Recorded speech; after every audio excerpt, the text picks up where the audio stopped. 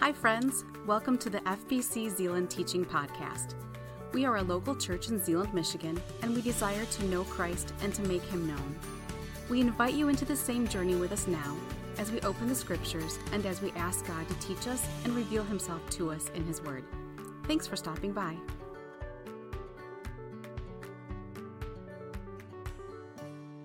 Amen. Amen. Good morning, everybody. We are in the book of Revelation. We are jumping into Revelation chapter 7 today, so I invite you to open your copy of the Scriptures and join us there.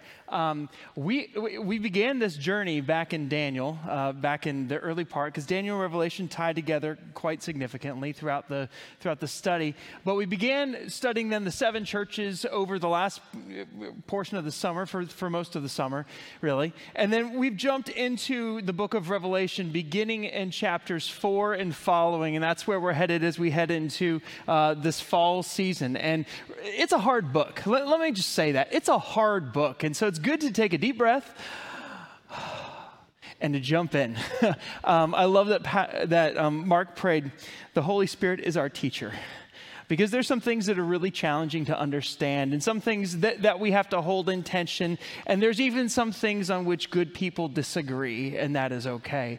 But as best as we can, we want to understand the Word of God so that it may be God's revelation to us for our living, for our life, for all that we need for life and godliness, the Scripture says, is found in here. And I love the reminder in Revelation chapter 1, where it says, "Blessed is he who reads and those who hear the words of this prophecy and keep the things which are written in it, for the time is near."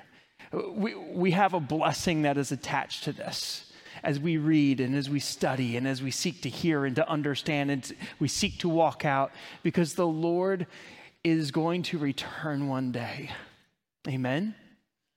It's going to be an amazing event. And as you read these pages, and we're in a kind of a challenging section of Revelation right now, but even as you read this, our confidence in God should grow as we study His Word, even as we ask questions about His Word. So grateful that you're here. If this is your first time joining us and you're like, whoa, I'm jumping right into the deep end, yes, go ahead and jump back on our podcast, on our live stream. We've got some archive stuff there if you want to find out where we've been in all of the chapters coming up to this. But super grateful for God's Word to be able to jump into together today. Would you stand with me, please, for the reading of the Scriptures? Revelation chapter 7, we like to stand in honor of the God who gave these words to us. And this is a vision that He's given to John for John to declare to those to come after him. And this is a prophecy. And it says this in chapter 7, verse 1. "After this, I saw 4 angels standing at the 4 corners of the earth, holding back the 4 winds of the earth so that no wind would blow on the earth or on the sea or on any tree.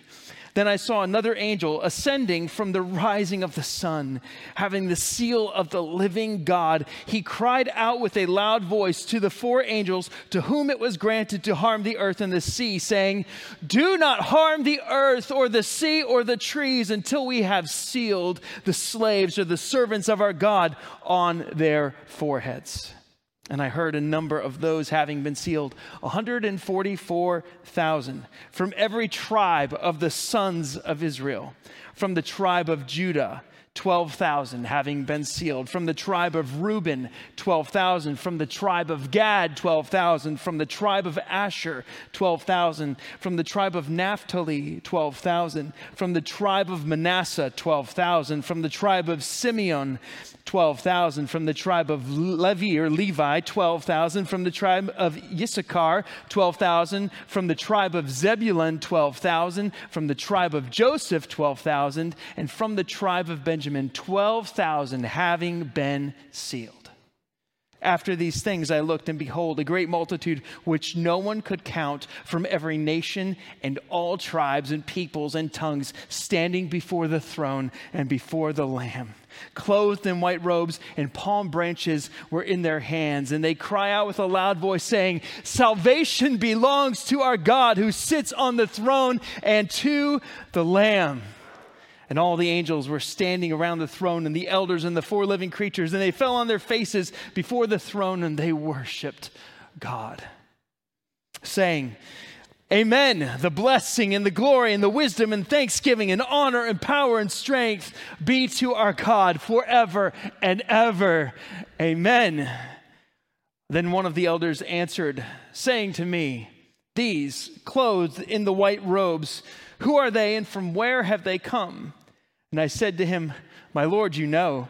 And he said to me, these are the ones who come out of the great tribulation, and they've washed their robes and made them white in the blood of the Lamb. For this reason, they are before the throne of God, and they serve him day and night in his sanctuary. And he who sits on the throne will dwell over them. They will hunger no longer, nor thirst anymore, nor will the sun beat down on them, nor any heat. For the Lamb at the center of the throne, he will shepherd them and will guide them to springs of the water of life. And God will wipe away every tear from their eyes. Father, these are your words. Help us to learn what they mean, that we may walk faithfully with you by the power of your Spirit today. We pray in Jesus' name. Amen. Please be seated.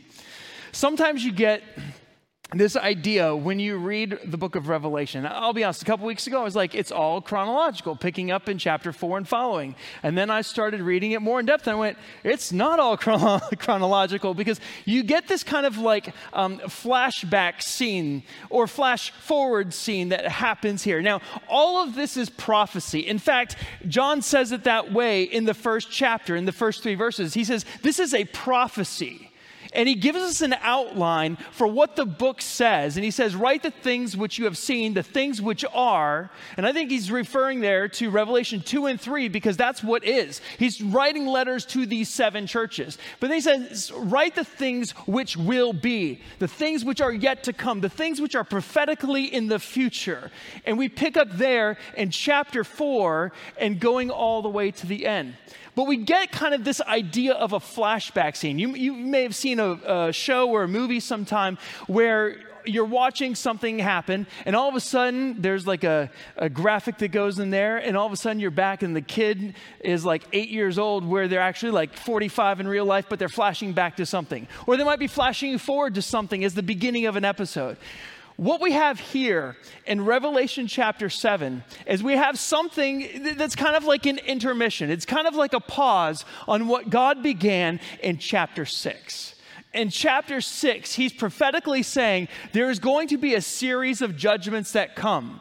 And in chapter 6, we see that there's 6 seals, and the 7th seal has yet to open. We'll find out in future weeks that once the 7th seal opens, the 7th seal opens, and it gives way to the trumpet judgments, which are different than the seal judgments. You come to the end of the trumpet judgments, the 7th trumpet, it sounds, and then you come into the vial judgments, or the bowl judgments. Vials, V-I-A-L there, not V-I-L-E. English is a great language, isn't it? So you have this series of 3 sets of 7s with regard to judgments. So we come to the end of the 6th seal, and this question is posed at the end of chapter 6. It says, and there's kings of the earth and great commanders and great men, rich and strong, slave and free. They're hiding themselves in the caves and the rocks of the mountains, verse 15. They said to the mountains and the rocks, fall on us, hide us from the presence of him who sits on the throne and from the wrath of the Lamb. And then in verse 17 it says, for the great day of their wrath is come, and who is able to stand? And we go straight from that question that is asked there to a picture of 2 groups of people who are able to stand. The first one I want to introduce to you, it's called the 144,000. How many of you have ever heard the phrase 144,000? Yeah, it's all over the place, both in Christian circles and in non-Christian circles. It's a number that's oft debated in theology. In fact, there's no lack of ink spilled writing about who the 144,000 are. Let's read this, though, where we just read it, but let's kind of talk through it. Because what the 144,000 are is they are people who are sealed, all right? They're people who have the seal of God on their foreheads. And notice what it says here in verse 3. There's an angel who's saying something, and he's saying, don't harm the earth or the sea or the trees until we have sealed the slaves of our God on their foreheads. So I think what's going on here is at the beginning, not like Genesis, but at the beginning of all of these judgments that come, before the seal judgments come, there's something that happens in the heavens. And it's this, hang on a second, there's 144,000 people whom we need to seal, because when we read last week and we opened Revelation chapter 6, we noticed that there's an anti-Messiah, a false Messiah that comes out. Then we notice that there's all this like war and famine and pieces removed from the earth. Like it gets really bad up to the point where in verse 8, death comes over a quarter of the earth. Think about all the things that are happening in those days. But God says, there's going to be a seal of 144,000 people who are going to be my slaves or my servants, you could translate that word, and they're going to have this mark on their foreheads. We find these people mentioned again in Revelation chapter 14, just to kind of help us understand that a little bit. In Revelation 14, it refers to the Lamb and the 144,000 standing on Mount Zion. I think that's probably a reference to at the end of when the Messiah comes, he's standing there with 144,000 people on Mount Zion, because that's typically a phrase used to describe Jerusalem. And he has 144,000 having his name and the name of his Father written on their foreheads. And you get this new song that is sung. And it says in verse 4, these have been purchased from among men as first fruits to God and to the Lamb. So these are people who are all about the worship of Yahweh. They're people whose hearts and whose minds are set upon their Lord. And they're people who are going to serve. And they serve during a very, very challenging time. 144,000 servants. But notice what else Revelation 7 says about these servants. It says in verse 4, that he hears the number of those having been sealed, 144,000 from every tribe of the sons of Israel. There's a lot of ink spilled on who these are. My contention, my belief based upon the scripture here, the clearest, plainest way to understand this is that these are 144,000 Jewish servants of God, because the text says they're from the sons of Israel. And because he wants us to not miss that and get that point, he then goes on to list 12 different tribes from which 12,000 in each tribe come from, of these representatives of people who serve God in a very special way during the tribulation period. So there are 144,000, I believe, Jewish servants of Yahweh on earth who are sealed before the seal judgments, before a quarter of the earth dies. In chapter 8, we're going to find that a third of the remaining people on the earth also die, and more people in the midst there too. And then finally, when we come to the bowl judgments, God's wrath is poured out, and there's just utter destruction. But God has sealed people for him to serve him during this time in a way that preserves them, in a way that keeps them, in a way that marks them during this season. In fact, the word here for sealed is the word sphragizo. Can you say sphragizo? Isn't that just a fun word to say? Oh, I love it. Sphragizo means to mark with a seal as a means of identification. You could translate it mark or seal. And it has the idea in the Greek of having a mark that denotes ownership and also carries with it the protection of the owner. So God is essentially saying, I am your owner. You are my servants. I am marking you, and I'm marking you for this very, very challenging time, because the question in chapter 6 is, who can stand?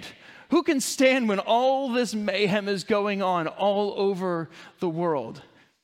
And the first answer is there's 144,000 whom God sovereignly seals within the Jewish people to mark them for special service. Now, why would God mark 12,000 times, 12 tribes of people from the people of Judah and Simeon and Reuben and Gad and the Jewish people? Why would he mark them during this time? I think one of the reasons is because the Jewish people play a very important role within the tribulation period. Here's what I mean. When the tribulation period is described in Scripture, there's a Jewish element, a Jewish involvement that's going on here. In fact, in Jeremiah chapter 30, this time of great tribulation is called the time of Jacob's trouble. Right? It's prophesied even back in the Hebrew Bible that this is going to be a time of Jacob's trouble. When we studied Daniel chapter 9, we studied more of the prayer during our morning service, but during Sunday school, we looked a little bit more at Daniel chapter 9, where there's what's called the 70 weeks prophecy. If you'd like to, go ahead and just hold your finger in Revelation 7, turn to Daniel chapter 9. In Daniel chapter 9, verse 24, there are 70 weeks, and these are weeks of years that have been determined for your people. This is a prophecy that God is giving to Daniel. And he says, 70 weeks have been determined for your people, or decreed for your people, and for your holy city, to finish the transgression, to make an end of sin, to make atonement for iniquity, to bring in everlasting righteousness, to seal up vision and prophecy, and to anoint the Holy of Holies. When Jesus comes, what he does is he actually brings atonement for iniquity. And in a sense, he brings in righteousness. Hail the Son of Righteousness is one of the phrases that we sing at Christmas time. But when we look at this and we say, man, to make an end to sin, to finish a transgression, and to bring in everlasting righteousness, we look at this and we go, in these 70 weeks, those things have not all been completed. Because we look outside and we say, yeah, everlasting righteousness does not reign in our land, nor does it reign in any other land around the world. There is not an end of sin final yet at this point. But God gives Daniel this prophecy. He says, so you are to know, in verse 25, and have insight that from the going out of the word to restore and rebuild Jerusalem until the Messiah the Prince, there'll be 7 weeks and 62 weeks. Okay, so 69 weeks will be restored and rebuilt with plaza and moat even in times of distress. And he's marking here a series of 69 weeks that are marked by the rebuilding of a plaza and moat, which happens at the time of Nehemiah. But then it says after the 62 weeks, the Messiah will be cut off and have nothing. The people of the prince who is to come will destroy the city and the sanctuary, and its end will come with a flood. Even to the end there will be war. Desolations are decreed. And so there's something that happens here after the 62 weeks. You have the 7 weeks, the 62 weeks. What happens after the 62 weeks is the Messiah is cut off. Jesus gives his life as a ransom, as a payment for sin. He is cut off. But then there's more. The end will come with a flood. And here I don't think it's going, I think it's going in order of the events that are going to happen. But whereas the first couple verses mark a certain timing, here in the last couple verses, we go away from a exact timing to a pause period, or to a period of, at some point in time, verse 27, and he will make a firm covenant with the many for 1 week being 7 years. And this time is prophesied of the tribulation period. In the middle of the 1 week, he will make a sacrifice and grain offering cease. And on the wing of abominations will come one who makes desolate, even until a complete destruction. One that is decreed is poured out on the one who makes desolate. One of the things that I want you to note is this whole 70-week prophecy, verse 24 says, they've been decreed for your people. When this 70 weeks is talked about in the Hebrew Bible, and he says, your people, he's writing to a Jewish prophet living in Babylon. He's writing to a Jewish prophet who's writing down something, and he's going, this is what God is going to do. This has to do with our people. And so when we turn the page and we come to Revelation chapter 7, we go, 144,000, man, they look like they're really Jewish because they're from the sons of Israel. And then we've got all these tribes listed. Why would they be Jewish, and what would God be doing? I think they're Jewish because there's a forthcoming time of Jacob's trouble, a time that has been decreed for the people of Israel. And it's not that the people of the Gentiles, I use that term in the most general sense, aren't there. It's not to say that there are not non-Jewish people there, but that there's people that God is going to work with to do a work in the people of Abraham, Isaac, and Jacob, to bring them to himself. In fact, Romans chapters 9 through 11 talk about how a hardening has come upon the Jewish people. Paul says there's a hardening that has come upon the Jewish people, but they've not stumbled so as to have fallen. And he foretells in chapter 11 that there's going to be a time when Israel as a nation will come in and all Israel will be saved. That's a very hard verse to translate. That's a very hard verse to work with. But I think what it points forward to is God is not done with his people Israel. And he will keep the covenants and the promises that he has made to them. And part of those are met in these last days. And part of those are going to be met through 144,000 Jewish evangelists who go out to tell the world during a very, very challenging time on earth, you have a king, and his name is Jesus. And you can find healing and hope in him. And even though the wrath of God is being poured out on the earth, it is not too late to come to faith in the Messiah. There's a whole lot more we could say there. Maybe we'll talk about that in Sunday school. But this 144,000, I think, is 144,000 Jewish people who become witnesses for God on earth. And there's others who think differently, and there's even groups outside of Orthodox Christianity who claim this 144,000 as being one thing or another. For example, the Jehovah's Witnesses claim that 144,000 is a limit to the number of people who will reign with Christ in heaven and spend eternity with him. Much is debated about this. I think it's the easiest way to understand it is to say, man, they look really Jewish because they're from the sons of Israel and God is going to do something. The other challenge that we have with this listing of tribes is if you've read the listing of tribes in the scriptures, it changes a lot. And there's some reasons for that. One of the reasons that the listing of the 12 tribes of Israel changes, especially when they're giving out land, is because Joseph, for example, on his father's deathbed, his blessing is passed on to his sons Ephraim and Manasseh. Here we have Manasseh noted, but we don't have Ephraim, but we do have Joseph. So we're going, oh, why is that there? Another challenge that we have is the tribe of Dan is not in this list at all. Why? We can talk about that in Sunday school. It'd be great. There's your hook. But scholars think about these things. The tribe of Levi is noted here. Many times when we find the tribes listed in the Bible, Levi's not noted. And one of the reasons is because they're priests and they don't have an inherited portion of land, which is one of the reasons that many of these tribes are given out. All these things put together still seem to indicate there's a Jewish thing that is going on here. And there's 144,000 Jewish people who have been sealed by God on their foreheads, who have been marked by Yahweh for protection during a time in which protection is greatly needed from disease, from war, from famine, because they have a mission and a job to do. And that job is to bring the message of the Messiah to the world at this time. So you have this question asked in the end of chapter 6. For the great day of the wrath has come, who is able to stand? Well, there's a group who can stand because they're sealed by God for this time. They can stand. They can stand. And in fact, in Revelation 14, we see them standing right before the throne of the Messiah. But there's another group who can also stand. This other group is described as a great multitude, which no one could count. So just think, tons and tons and tons and tons of people.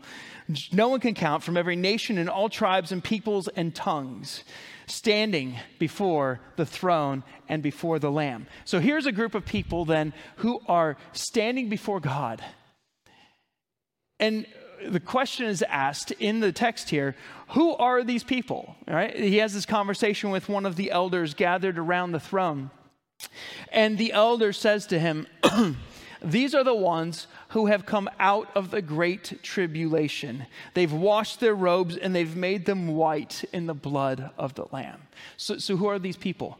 These people are people who came out of the great tribulation. And you have this picture of they're white, but they're white because they're red. I don't know if you've ever spilled grape juice on your white shirt, or you've spilled fruit punch on a nice white carpet. If you ever do that, it can be really challenging to get out. You notice its difference. Here, these are people who have been made white, been made pure, been made clean because of something dark red that happened to them. They washed their robes. They took their identity no longer from who they were, separated and lost in their transgressions and sins, but they go to the Messiah who says, "Come to me, all you who are weary and heavy laden, let me give you rest. Take my teaching upon you.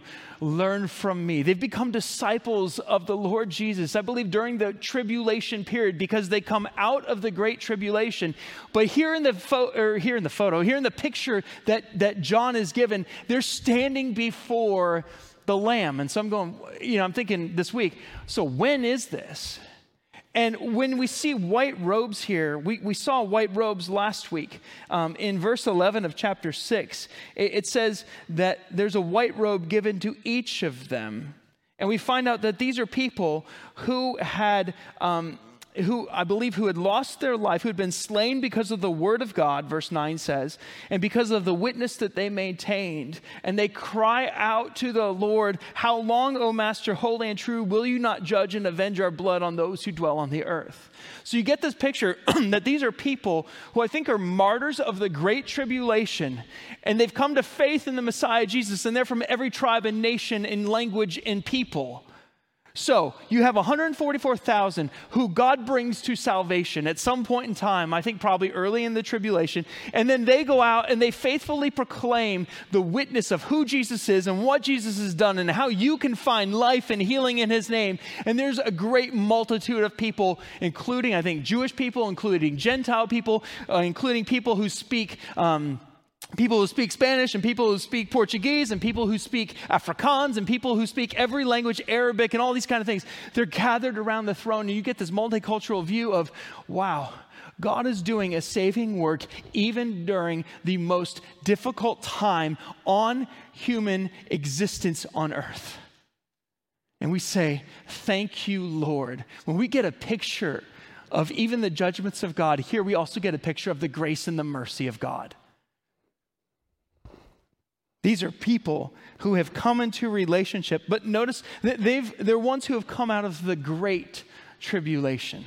I was listening to a great pastor this week who has the opinion, as many do, that we're all in the tribulation, that the believers of God experience tribulation all the time. And it's true, we do experience tribulation. In fact, the word tribulation is the word thlipsis in Greek, and it's used many times. It's even used many times in Revelation 2 and 3 to describe how those early churches in Asia Minor experienced tribulation. But notice what it says here. These are the ones who have come out of the great tribulation. It seems through this verse, and you can cross-reference it to Matthew 24, and there's one other one too that I don't see in my notes right now. But these are ones who experience a tribulation unlike any other tribulation ever seen on earth. They've gone through the great tribulation. They've come out of the great tribulation and likely lost their lives somewhere in that time. They've become martyrs. And this is not new to the church. Persecution was a part of the early church from its infancy. And even today, there are brothers and sisters in Jesus Christ who experience tribulation. But there's coming a time when there's going to be great tribulation, such as the world has never seen. And the question comes back to chapter 6, verse 17, who can stand? And it's those who've been sealed by God and those who've come to faith in the Messiah, Jesus, who've said, you know what? The world has a lot that it wants to offer me. It wants to offer me power. It wants to offer me wisdom. It wants to offer me finances. It wants to offer me status. But there's something so much better. Paul puts it this way. He says, Christ is all in all. He says, I count everything as loss for the sake of knowing Christ Jesus, my Lord, and being found in him. And these are people who have turned away from their sin and they've embraced their Savior who invites them into relationship. And we get a sense of what their life was like on earth. This is chapter 7 of Revelation, verse 15. For this reason, they're before the throne of God. They serve him day and night in sanctuary. The one who sits on the throne says he will dwell over them, or he will shelter them, or he will live and he will settle with them. There's this picture of the presence of God right there with them. It says they will hunger no longer, which means they must have hungered on earth. In fact, as we looked at one of the judgments that comes in Revelation chapter 6 last week, we found that a inflation and famine is definitely part of those first set of seals. And that probably only increases as it goes through the Great Tribulation period. They hunger no longer. They thirst no more. Nor will the sun beat down on them, nor any heat. For the Lamb is at the center of the throne, and he will shepherd them, and he will guide them to springs of the water of life. What an amazing promise for people who experience great trial in this world, to be reminded, to be told, even as they read the words of God, that God will meet us on this. He will meet us in this other side. He will be with us through this. There is coming a time where we will no longer hunger or thirst or experience heat. But there's a time coming when the Lamb who's at the center of the throne, he will shepherd us. He will shepherd us, and he will guide us to springs of the water of life. Whenever, one of the pictures that's given throughout the scriptures, both the Hebrew Bible and the New Testament, one of the pictures that's given is, come to me, Jesus says, and experience real water that satisfies. I don't know if you've ever drank water that was hot and a little like, ooh, should I be drinking this? Maybe you're camping, you're like, ooh, I'm really thirsty, but I didn't put my chlorine tablet in here. Should I really do this? There's these pictures throughout the Bible where God invites his people to come and experience that which truly satisfies. Jesus puts it this way in John chapter 7. He says, on the last and most important day of the festival, Jesus stood up and he cried out, if anyone is thirsty, let him come to me and drink. The one who believes in me, as the scripture has said, will have streams of living water flow from deep within him. The reason they have streams of living water is because they've come to the one who is the giver of life, the one who meets their needs in perfect abundance, the one who meets them in their struggle and gives them grace for the day. In fact, I love the image here. It says the Lamb at the center of the throne will shepherd them. Kind of evokes images back to the great psalm. The Lord is my shepherd, I lack nothing. He makes me lie down in green pastures. He leads me beside still waters. He restores my soul. He leads me in paths of righteousness for his name's sake. Even though I walk through the valley of the shadow of death, I will fear no evil because you are with me. Your rod and your staff, they comfort me. You anoint my head in the presence of my enemies. My cup overflows. Surely goodness and mercy shall pursue me all the days of my life, where I will dwell in the house of the Lord forever. This promise to have a shepherd is to have one who cares, to have one who meets our needs, to have one who knows exactly what we need. And he meets us in that today, and he meets the tribulation saints, those who have come out of the great tribulation, who have become martyrs for the cause of Christ. He meets them in perfect abundance. Doesn't it? This is actually a photo. It kind of looks like it's digitized a little bit with the individual. But this is a photo taken in the mid-1950s, colored a little bit, where there's a good shepherd who leads his sheep. We talked about sheep some time back, and the amazing thing about sheep is sheep need a shepherd. You have to have a shepherd if you're a sheep. In fact, sheep are pretty dumb, but dumb is not bad because they just need, I guess they're not dumb, they just need a shepherd. God meets each one of us with his grace. He meets each one of us on the journey that we call life. He meets each one of us here, whether we are experiencing struggle, whether we're experiencing anxiety, whether we're experiencing health problems, whether we're experiencing a crisis of faith. And he says, let me be your shepherd. Let me walk you and guide you through this season. It's comforting to me to know that in that psalm, he leads me in paths of righteousness for his name's sake, even though I walk through the valley of the shadow of death. I will fear no evil. Why? Because you are with me. What a great promise. A great promise of a shepherd who, even when we face challenges in this life, he is with us. Mark prayed for one of our missionary partners on the other side of the world, literally. And this brother has been, he's had to flee for his life before from the place in which he served.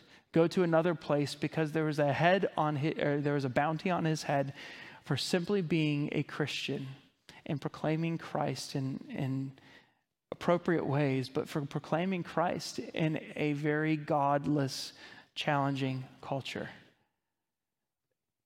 This is part and parcel for what it means to be a follower of Jesus. And while we don't experience the fullness of that here, in the time in which we talk about, the invitation that Jesus gives us is, follow me, be my disciple, no matter what you face, I am with you.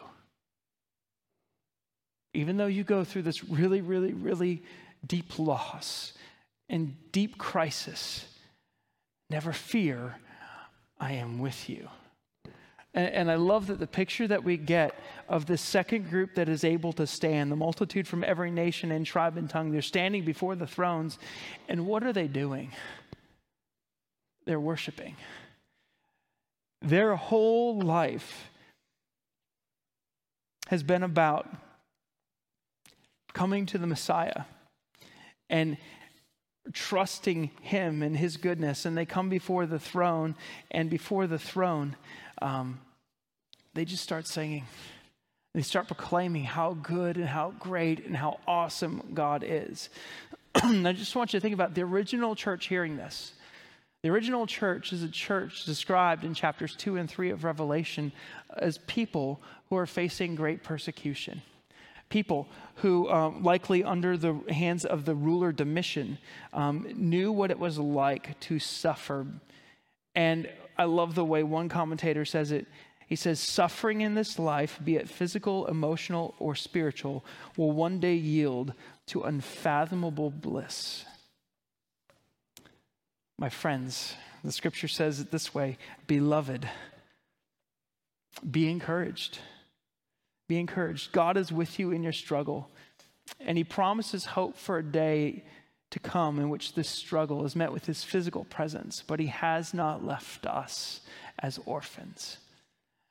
He's with us by the working of his Spirit, by the gentle reminder that God is here. The word spirit in Scripture, it's the word in Greek, it's the word pneuma or pneuma. It means wind or breath. In Hebrew, it's the word ruach. I love saying that word, ruach. And it means spirit or wind or breath. When we were in Israel several years ago, it was hot. It was like 95 degrees in August. And every now and then you'd catch a glimpse of not a glimpse, you'd catch a sense of the wind. And our trip leader would remind us, whenever you feel the wind, remember this truth: God is there. And it's not that he's not there when the wind isn't blowing, but sometimes we have to be reminded, wait, oh, it's really hot. It's really hard. Oh, there's a wind that is blowing, cooling us down. God is here. Christian, God is with you in the journey you face today. And I don't know what that journey is, but he meets you with himself, which is more than enough. The question comes in chapter 6, verse 17, who can stand? Which means there's going to be people who cannot stand. But here's the great message of the gospel. We sang it last week. Here in the power of Christ I stand. In the song In Christ Alone, where my hope is found, for he is my light and my strength and my song. If you're not a follower of Jesus today, your invitation is come to the one who has given his life for you. Believe that Jesus died and rose again. Believe God's promise that you can find life in his name, and that he gives it free of charge. In fact, that's the amazing thing about the gospel is he gives it free of charge. We cannot earn it. We cannot deserve it, but we must receive it. God's message for you today is come to the one who can meet your every need and the one who wants you to find life in him. And when you do, you can stand. You can stand. The end of Revelation is just, actually all of Revelation gives these amazing pictures of worship. I love this one in here. This is the one of the multitude singing. Salvation belongs to our God who sits on the throne and to the Lamb. And they're gathering around the throne. They fall on their faces. They worship God and they say, amen, let it be so. That is true. The blessing and the glory and the wisdom and the thanksgiving, the honor and the power and the strength be to our God forever and ever. Amen. We can take hope today that God is with us. We can also take encouragement and direction today that no matter what we face, worship is our first response because God is good.